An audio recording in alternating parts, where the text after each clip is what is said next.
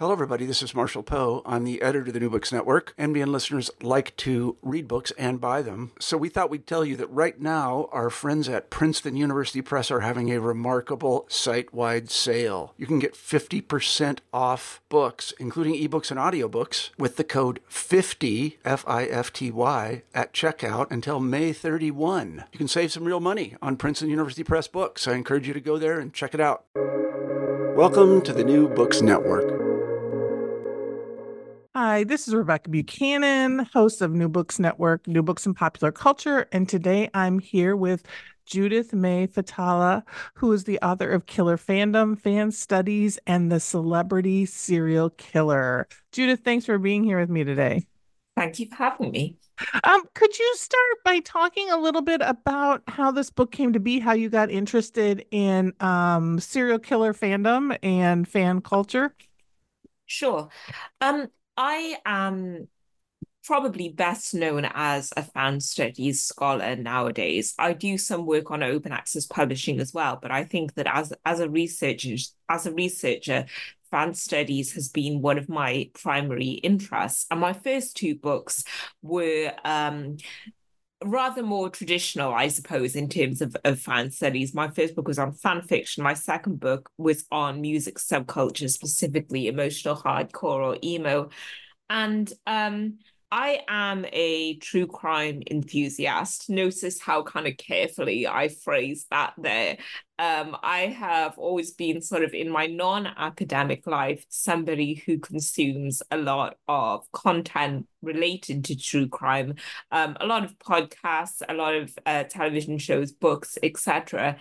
And through that, I sort of became aware, if you like, of the more taboo or the more niche or the more pathologized area of serial killer fandom. As in instance, I was vaguely aware they existed. But I think if people think about it, most people are aware of the existence of serial killer fans. If they sort of, as I mentioned in the book, there's been a fairly steady stream of weird news stories, more or less pointing out in more or less pathologizing ways the various fans that serial killers have had, or celebrity serial killers.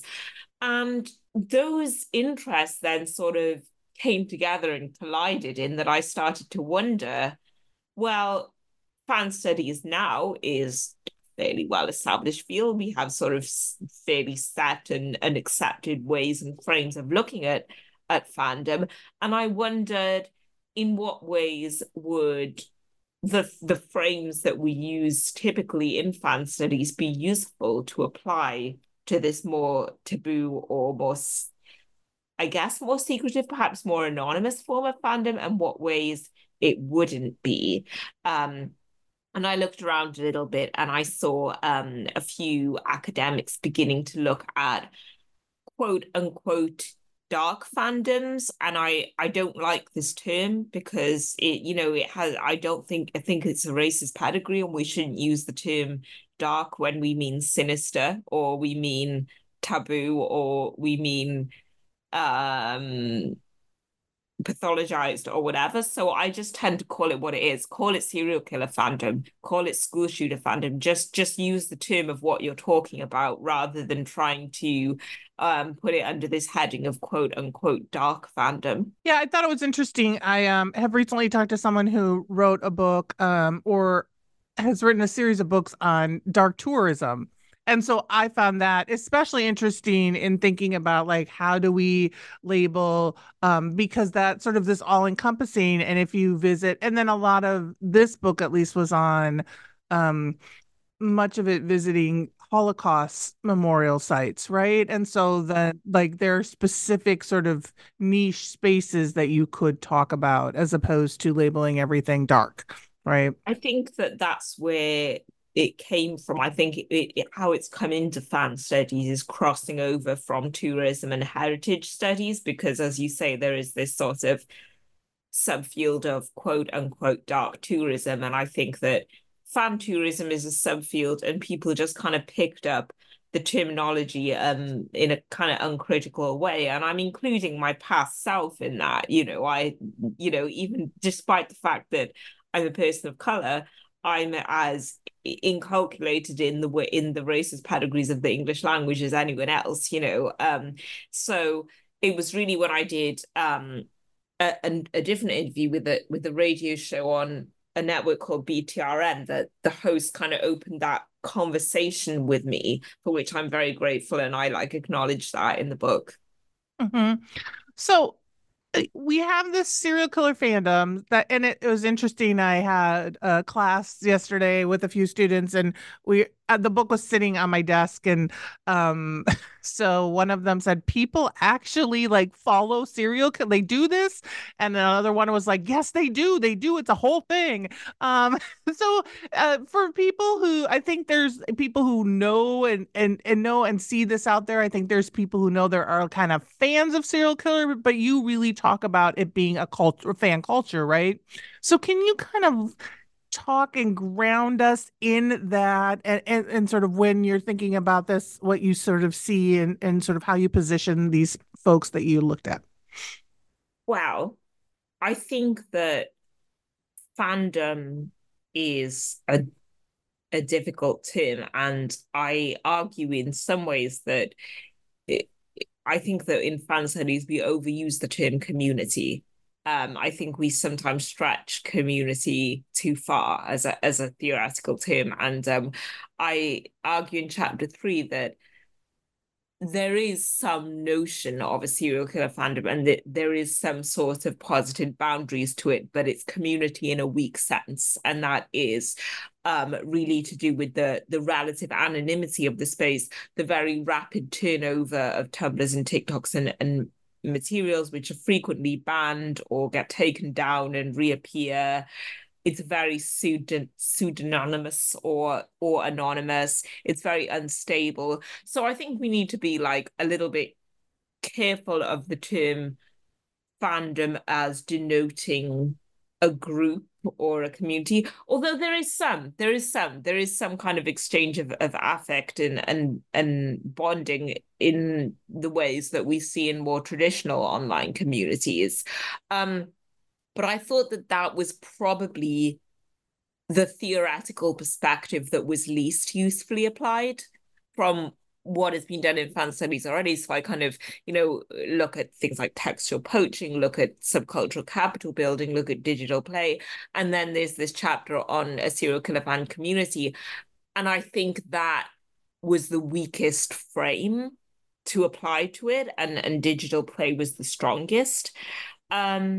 So yeah, does that answer the question, or? Mm-hmm. Yeah. Yeah. Yeah. Right. And as you're talking, one of the things I thought was interesting in the book and thinking about your methodology and doing this work is that there's one point, at least, you said, this could disappear. I have to take a photo of it, right? Because of the sources of media. So can you talk a little bit about that and and kind of how you research this, and how kind of ephemeral some of the data becomes because of just where it exists and how you're trying to find it, and the social media and how that plays out?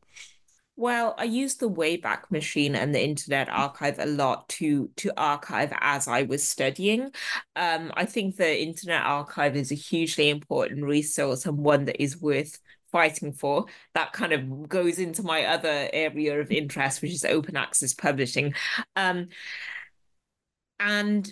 for example, possibly the strongest demonstrator of community that I did find was a subreddit called hybristophilia. Hybristophilia was not a term I'd come across before, but apparently it is a recognized, I guess, psychopathology, which means attraction to violence or attraction to the potential of violence. And as I stored a lot of that data in the Internet Archive, I stored a lot in OneDrive of my university, which is password protected, etc. And as soon as I finished the data collection, that community was banned and purged. So I was really lucky. But that's just one example. Another example would be the Tumblrs that I explore either get banned or they get taken down because they're being targeted by what fans refer to as antis. In other words, people who, quite interestingly, often set their own true crime consumption up as normal and target people whose consumption of true crime they consider to be pathological, which, as I argue throughout the book, is not such a, an easy binary to draw. And it's more like really a spectrum than a binary. And I'm not sure that, any consumption or production of true crime as a media product can make a claim to some kind of epistemological innocence here. We're all implicated in this. Fans, as I say in chapter 1, fans didn't make serial killers into celebrities. We all did that. The media industries did that. The public did that from going back to the invention of Jack the Ripper. So that's one reason that the resources go down, is because they receive, as they call it, hate or targeting by antis. But then what would typically happen is the Tumblr would go down and then it would pop up again with like X1 on the end of the name, or just a variation. So I did a lot of locating of material on TikTok and Tumblr by searching tags and searching search terms, which was much, I mean, it's not reliable because the Tumblr search function isn't reliable, but it was more useful than trying to follow certain blogs on my dashboard because they kept disappearing or they went down or whatever. Right. And you mentioned, as you answered, that you kind of looked at your first chapter looks at sort of engagement before fan studies, right? So can you talk a little bit about that? How I really, and I've always heard that, but I really appreciated how you talked about sort of the engagement with serial killers, with Holmes and with Jack the Ripper, and how people kind of were infatuated or were part of that sort of serial killer interest in serial killers much earlier than we think of the Sure. sort of modern day ones. So I personally found this really interesting when I started looking at it. So I think that our conception, the term serial killer dates probably to the 1970s, but I think that our conception of a serial killer in the Western world generally is dated to the invention and the construction of the figure of Jack the Ripper. And I think what's important to understand is that Jack the Ripper is an invention of what I call proto-convergence. So we're used to the idea of media convergence in the contemporary media sphere. And Jack the Ripper is an invention of the newly literate tabloid consuming Victorian public and penny press. So obviously this was the time at which cheap penny newspapers were becoming popular, where more people were able to read at a basic standard and more people were able to access newspapers cheaply. And also the birth of what is called, sometimes referred to as new journalism, which we associate with a tabloid style of reporting. So the public appetite for sensational news was very high.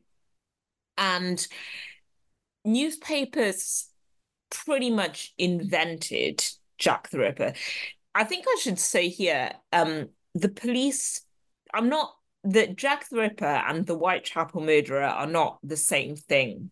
So the person who actually carried out these murders at Whitechapel was known to the police fairly early on to be the Polish barber Aaron Kamiński, as has now been more or less confirmed by DNA sampling. This was, if you go through the police records, you can see that they had a reliable witness.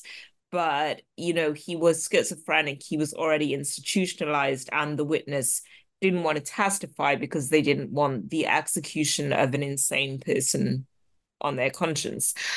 The invention of Jack the Ripper as this figure onto which Victorian fears of otherness, of foreigners, of barbarity, of medicine, there's this one theory that it's a mad doctor, of medicine being out of control, of science being out of control. This is a whole other thing, and the public collaborated with great fever in this via, for example, letter writing. The name Jack the Ripper is from a postcard that somebody sent to one of the newspapers claiming to be the killer. And there were loads of these postcards. Jack the Ripper is just the most famous one. It's not real, by the way. None of them are authentic, almost certainly.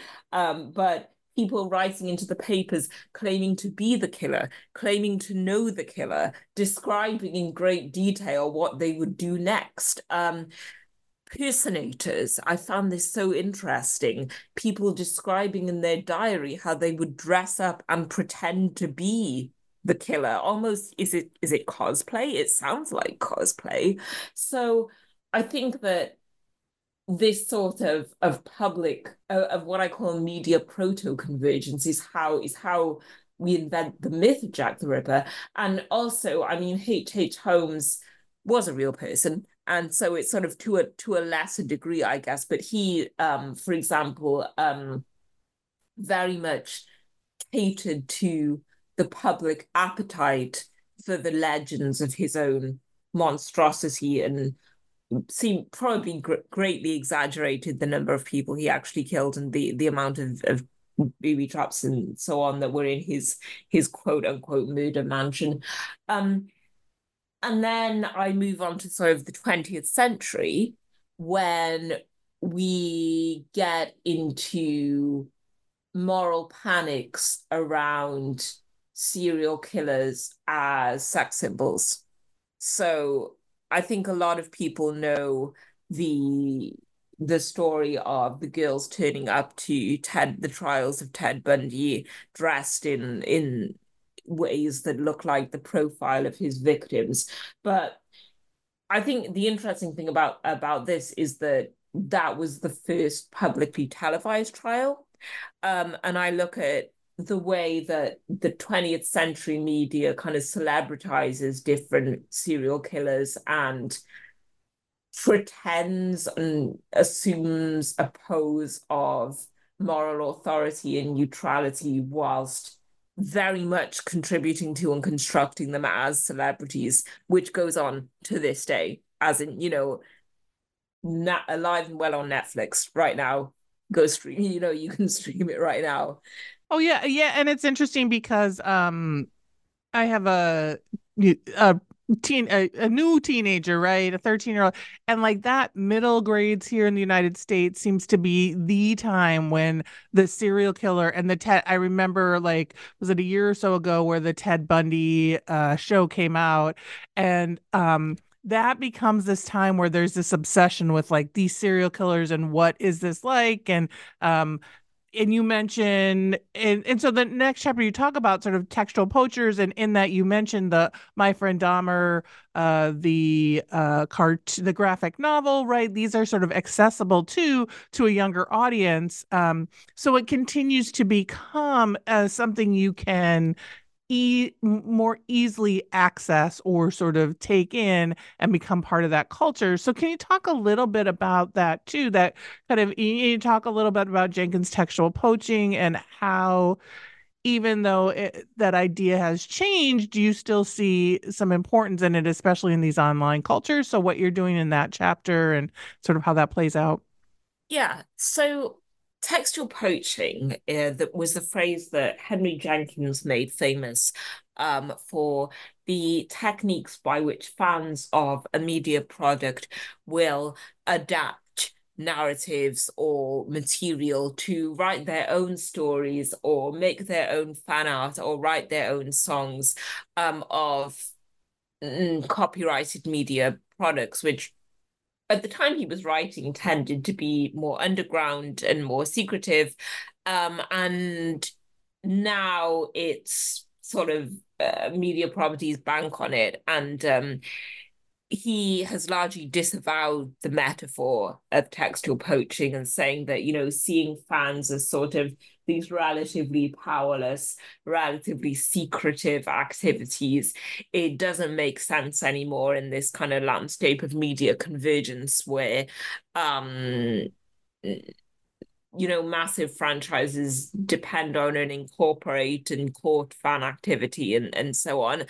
And what I thought was interesting is that in some ways, the fanish material around serial killer media kind of fits better into the older model of textual poaching than into a newer model of convergence culture. And that the main reason for that, I think, is that it's not economically, you can't incorporate it economically. You can't sell it back to the audience in the way that you can, say, Game of Thrones fan art, for example. HBO, for example, commissioned a book of fan art, which then the fan artist has handed over the copyright. HBO sells the fan art back to the audience. So that's a good example of incorporation of fan activities. And I don't think really it's that surprising that there's fan fiction about serial killers or there's fan art about serial killers, because there's so much media about them, then why wouldn't there be? There's probably fan fiction about everything. And particularly, as you say, when we have these accessible texts like My Friend Dharma, which I guess is a kind of fan fiction in a way, people then adapt and make their own text from it, which in some ways poaches and inverts and repurposes the themes and storylines and so on of the mainstream media, and then in other ways consolidates what's already there. And I think it, in some ways, because it is more underground, because it is more secretive, because it does exist in this relatively closed sphere, because it can't be reincorporated, and because fans use it to their own purposes, in some ways fits better into this older lens of textual poaching than it does newer ideas about convergence culture. And of course, that kind of makes sense when you think that fandom as a whole used to be pathologized in the way that only certain kinds of fandom are now. Right. So you sort of look at that and talk about that and look at sort of how fans are creating fan fiction, fan art, and then also kind of how people are reacting to some of that, and you mentioned this earlier, but I thought was really interesting to think about that it is not this the ways in which people there are some things that are acceptable, there are some things that are not acceptable, and that line moves often, right, in sort of this sort of fan space. And so throughout, I thought that was really interesting. And one of the things that you mentioned that I wanted to ask you about or have you talk about a little, because I think it's important, is you talk about how queerness often in fandoms, especially in fan fiction, is something that is acknowledged and accepted. But with Jeffrey Dahmer, that's become something that people kind of often ignore, right? And so can you talk because I thought that was really interesting, and something that I never really thought about when I was thinking about this. Could you talk a little bit more about what you were seeing with how people were talking about Dahmer in ways that were sort of ignoring and erasing his queerness? So that was a peculiar finding. We often imagine that fan culture queers popular media and sort of writes in queer relations and characters where we find them absent or lacking or insufficient in the source text. And first of all, I should say a word on the media construction of Jeffrey Dahmer as opposed to, say, Ted Bundy. So Jeffrey Dahmer is generally constructed in the popular media as a monster with, well, yeah, that's what the Netflix series is called, isn't it? It's called Monster, with all the historical baggage related to queerness of the monstrosity metaphor. So he is both a victim and a villain. He's a tragic monster, sort of this Jekyll and Hyde struggling to control this inner beast. And this sort of ties into broader narratives of queerness as monstrous, as tragic, as doomed, etc. Whereas if you look at sort of the I mean, I think another academic whose name escapes me right now put it very well when he said that Ted Bundy, a heterosexual man who killed women, had to be constructed by the press as an aberration, which, arguably he's not. He's the peak of a patriarchal structure that results in the death of women every day. So he's constructed as an aberration, an absolute, the opposite of what everybody expected to happen. But Dahmer is constructed almost as like the fulfillment of what we would expect of the tragic, monstrous queer, okay?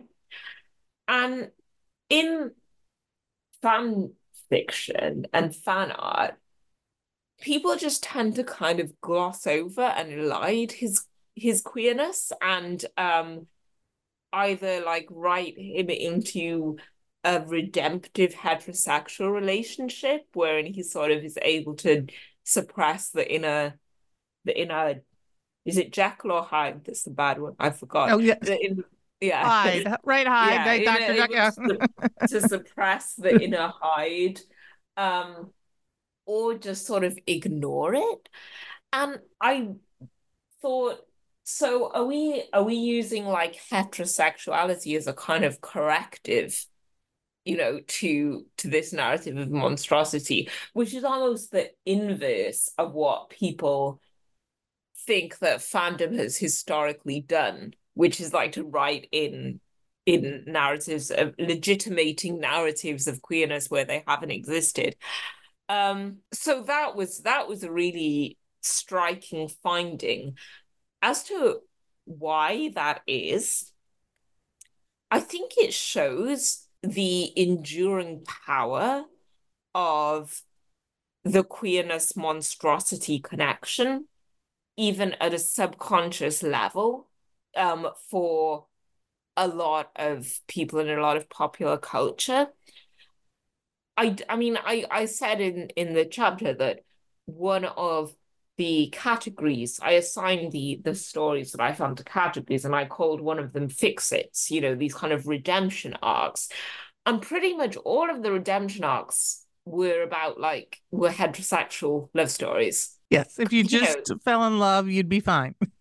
Well, fan fiction doesn't operate in a vacuum, it's the redemption of heterosexual love is such a powerful cultural narrative that it seems to inflect this discourse very strongly. Yeah, so so we have this, your next chapter talks about and you brought this up before, looks at affect bonding and boundaries, and you have this question of, is there really a serial killer fan community and what that means? So can you talk a little bit then about how you are looking at whether or not there is a community and what is going on in these spaces? Yeah. So as I mentioned, I think that we can sometimes stretch the term community too far in fan studies. Can we really kind of call people with a shared interest who have no real connection with each other than alike members of the same community? I'm not sure. But there are aspects that academics have recognized as fundamental to fan communities, such as gift culture or circular giving, wherein people create text, create videos, create art without the expectation of an immediate return, due to the understanding that creating gifts for the community generally enriches a community and results in one receiving more gifts in general than one puts effort into. So a kind of contribution to a commons, if you like. And I did see some elements of gift culture. I did see some evidence of bonding, particularly on Reddit, where users tend to have more stable identities than they may, for example, on TikTok or Tumblr. Although, as I say, that Reddit community got banned. I saw some evidence of role play, which, some people think of as evidence of a community. But I think that what's quite important is that a lot of people think that for a community to be called a community, it has to recognize itself as a community and have some conception of an out-group and an in-group, some conception of those who are like us and those who are not like us. And the fact that serial killer fans are pathologized and othered by people who consider their interest in true crime to be normal and respectable, in many ways reinforces this sense of a community. And actually, they fans comment on that themselves. They talk about how aunties play their part in defining the communities. And there was this one thing I found in Reddit, someone saying, if there were no aunties and if hybristophilia was more accepted by society, would there be as much of a sense of community in this sub? And then people saying that's a good point.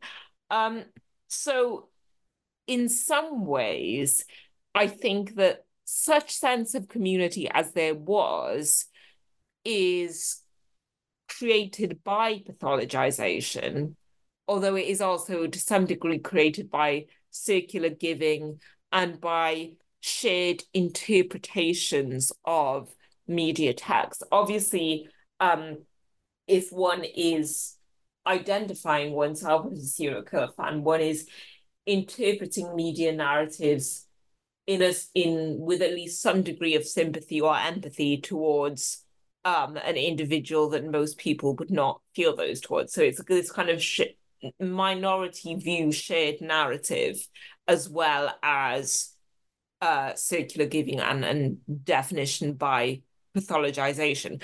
But again, I don't think we should overstress the community here, because it's in a weak sense at best.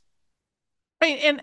And so you move from that to look at this sort of cultural capital, right, or subcultural capital, as you call it, and kind of how posts and how sort of these fans find a way to get sort of notes or feedback or likes and these kinds of things. So can you talk about that? So there is, though, out there a following of people, and there is some kind of cultural capital in participating in these spaces. So can you talk a little bit about that in that chapter? There's some.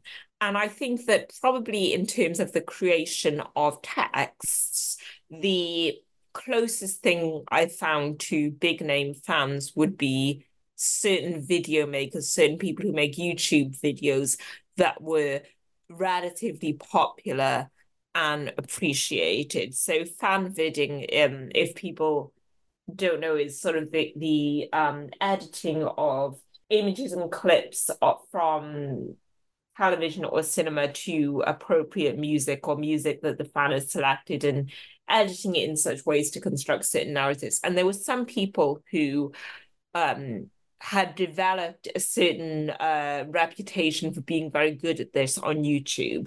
So those were probably the best example of evidence cultural capital in terms of production of a text through many approving comments, through many likes, etc. There were also some there's also some evidence of this on Tumblr where you can, for example, like and reblog posts. So I analyzed which kinds of posts received the highest number of notes and reblogs, and they tended to be sort of high effort informational posts, high effort aesthetic posts, jokes and humor, which I come back to for the final chapter, and those that demonstrate a fair amount of skill with things like Photoshop and related technologies.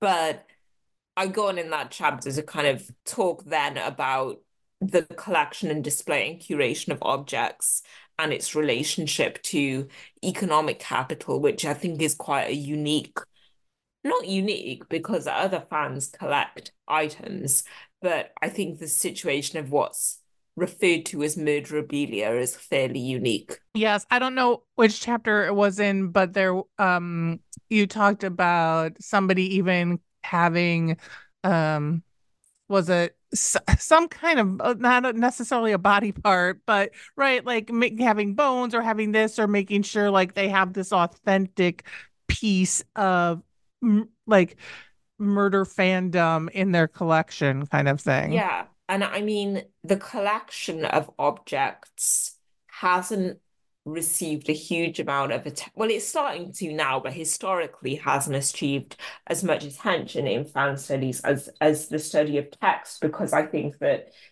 some academics want to shy away from the taint of consumerism, if you like.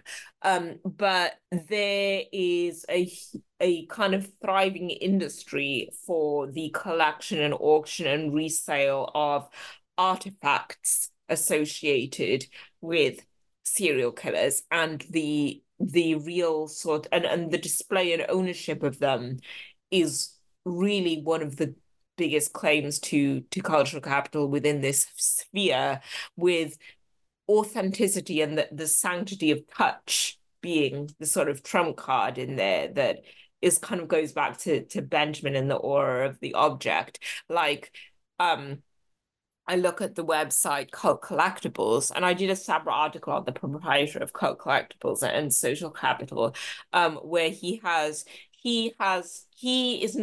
brokers memorabilia between buyers and sellers, and now has kind of a reputation for that, which he's built up since eBay banned it in the early 2000s. And because he now has this reputation within this sphere and this cultural capital within this sphere, people looking to sell these objects or who have inherited them and don't know what to do with them will actually seek him out, and so he's got many items associated with Jeffrey Dahmer, such as his glasses, other things. He's got, and I gave the example where he's got next to each other an original family photo of Dahmer as a child with his father and a print of that. The original family photo, the bidding opens at $5,000. The print is $15. And they are the same photograph. It's just that one carries the aura of touch and the other doesn't, and they come with sort of certificates of authenticity and so on. So the most striking examples and evidences of subcultural capital were definitely related to objects, touch, and authenticity. And I know that many people kind of this collection, the collectioning of memorabilia is something that a lot of people find very confronting and objectionable. But the more I thought about it, the more I started to question, well, where is the line between these objects and some of the objects you'll see in the British Museum, or, in any other museum, or any other relic of violence. Again, if you're gonna start, and the site proprietor himself said something which I thought was quite striking, which was that he understands why people would find what he does objectionable, but he doesn't understand the selective objection. Because if you're going to criticize people making money from crime, from violence. That is a valid argument to make, but the guy who made the Ted Bundy tapes has made more in the last 20 minutes than he's going to make in his lifetime. And I thought that was a fair point. Yep. Yes. And it's okay when you're selling it on Netflix, as you talk about, or on like, but when he's trying to curate, and we do, if we put it in a museum, then it's okay, right? These Yeah, kinds of. exactly. It's very the objections which we kind of feel instinctively when we start to unpack them are very selective. Yes. And so your last chapter, you talk about this serial killer fandom as sort of digital play, and you say right away in the chapter that this is, we don't often think about this as play.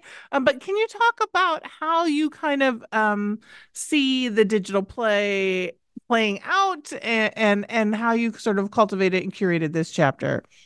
Yeah, I mean, I read Paul Booth on digital play a few years ago, and I thought that it's very true what he says, that it's a mistake to imagine that fandom and fandom activity, particularly online, is necessarily earnest. Like there's this idea of the earnest internet, which is probably mistaken. I mean, I think that we have to be careful about assuming serious intent, and a lot of this is a kind of play. And on one hand, it's what the fandom I observed is a form of what Booth calls coloring inside the lines. So the lines already drawn by mainstream fascination with serial killers and the endless stream of content. It might be just inside the lines at the edge, but I don't think that it's necessarily beyond them. I think that a lot of this is so Booth discusses parody, right? And he focuses on what he calls socio-cultural parody. And he introduces this idea of what he calls pornographic parodies of major franchises. So like there's Star Wars porn or porn of Indiana Jones or whatever.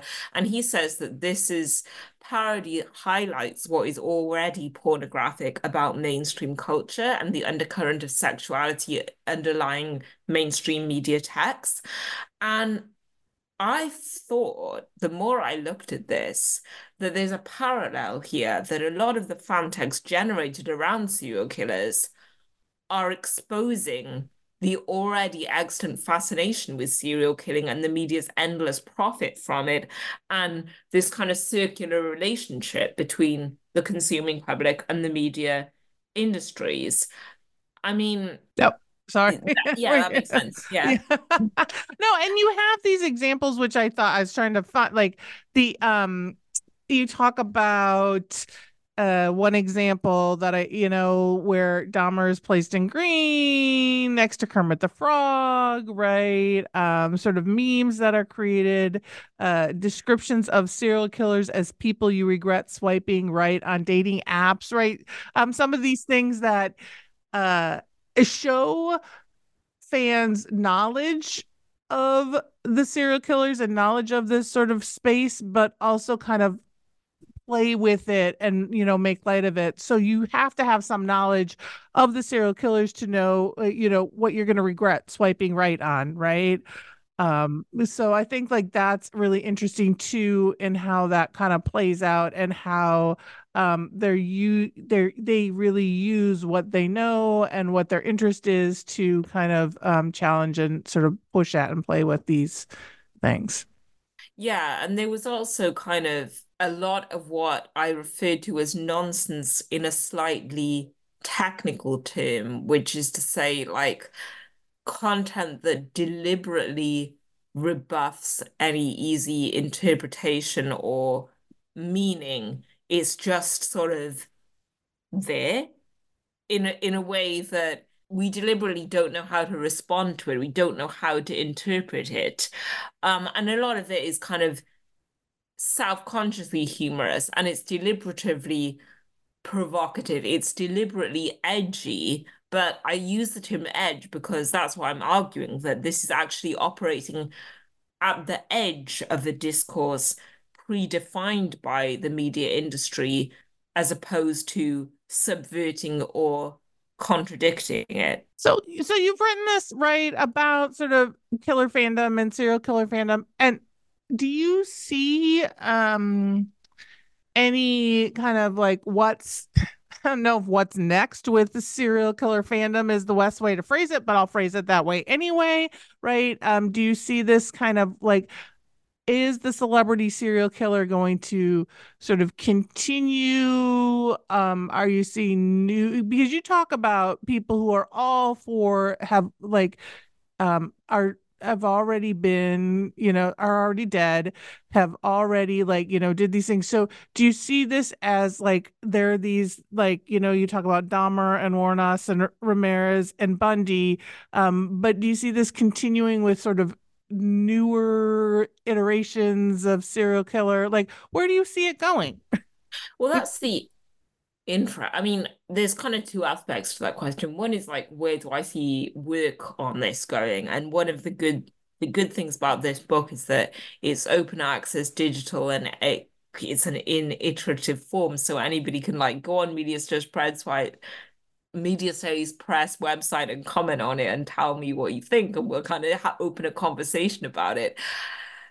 But the interesting, although I have to say it's been quite hard going. And I mean, I had this conversation with the publisher as well. It's been fascinating, but it's been quite hard going at times. And I want to talk about it more, but I'm also slightly depressed now. No, not really. Like, I mean, I want to talk about it more, but it is hard going sometimes. Um, but it's funny because in some ways, the serial killer is, I think it was David Schmidt who said this, a nostalgic figure of domestic and understandable threat in a world in which, threats to humanity's existence of global warming and nuclear war seem, much less comprehensible and bigger and much harder to make news about and also harder for us to think about. And in some ways, the kind of figure of the serial killer is almost like a nostalgic, domesticable, understandable threat because, there's no kind of contemporary equivalent, is there? I mean, obviously, there's still people who kill people, but I wonder if the serial killer as celebrity is a 20th century phenomenon. Right. Yeah. In reading your book and in thinking about that, I was wondering, something similar, kind of trying to think of like, would there be something equivalent in 2023, right? To these like the folks that you're talking about who sort of were part of my childhood, right? In that kind of thing. So I thought like it was really interesting to think about that and where that plays out. Well, I mean, true crime is going through another resurgence at the moment in terms of media. And a lot of this was kind of brought on by the massive success of the podcast Serial. Um, and that, incidentally, is um, a text that makes me question my own consumption of true crime media in the sense that it's about a person whose family is very much alive and aware of what is going on, and the fact that there is now this juggernaut media property based around the murder of their sister and daughter and a perspective on whether or not the accused is guilty, and that really kind of, when I started to think more reflectively about my true crime consumption, that sort of brought me up short a little bit. So it seems that, I mean, true crime media isn't going anywhere. It's getting bigger, if anything. It's going through a resurgence, although it's always popular, it just waxes and wanes. But it's almost that it's like a nostalgic genre now. And the fandom is almost a nostalgic genre. I mean, most of the serial killers in this sample were dead before the people making this content were born. Mhm. Right. So I Yeah. guess the question is, why is that? I mean, Yeah, yeah, I know. Yes, I find it really interesting, right, to think about and to think about that there continues to be this sort of interest in these people who have long been dead. yeah. Yeah. Hmm. Well, why do we still have, new Netflix film about them every Right. week? You know? Yes. Yes, exactly, right. And we sort of continue this consumption. So, yeah, it's interesting to think about and how this plays out. So, I mean, we've been talking a while, but so I'll ask you my kind of final question, and which is there things you're working on? I mean, either with this book or something new? Like, what are you working on? What's next? Promote. Go.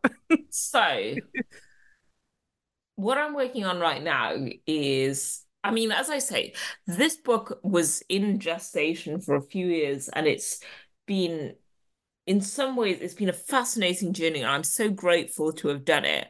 But in some ways, I might need to like let it breathe a little bit now. And I have other interests in fandom, particularly around music and musicianship and so on. And also, I'm doing a lot of work with the Open Book Collective. This book was published through Mediastudies Press, which is one of the presses that is part of our collective, making books open access without the necessity of book processing charges, which is very important work. Nonetheless, I am wanting to set up a network and I'm applying for some funding. I don't know if I'll get it yet, but I'm applying for a small grant to set up a network for fan scholars who are interested in fandom related to true crime and criminals. I'm taking the word dark out of there before it becomes enmeshed, and kind of seeing this is an embryonic subfield. There's been a little bit of work um on mass shooters and so on, and what's the direction from here, opening a new research pathway. I mean, my particular interest, as you've gathered, is on how and why certain forms of production and consumption around true crime are culturally and economically legitimate and even respectable, and some forms are very much not. And why does that happen, and how does it happen? And why does everything that girls do get pathologized? Hmm. Well, it has been super interesting talking with you. It's been really fascinating. Judith May Fathallah, who is the author of Killer Fandom, Fan Studies, and The Celebrity Serial Killer. Thank you so much for talking with me for New Books and Popular Culture. Thank you so much for having me.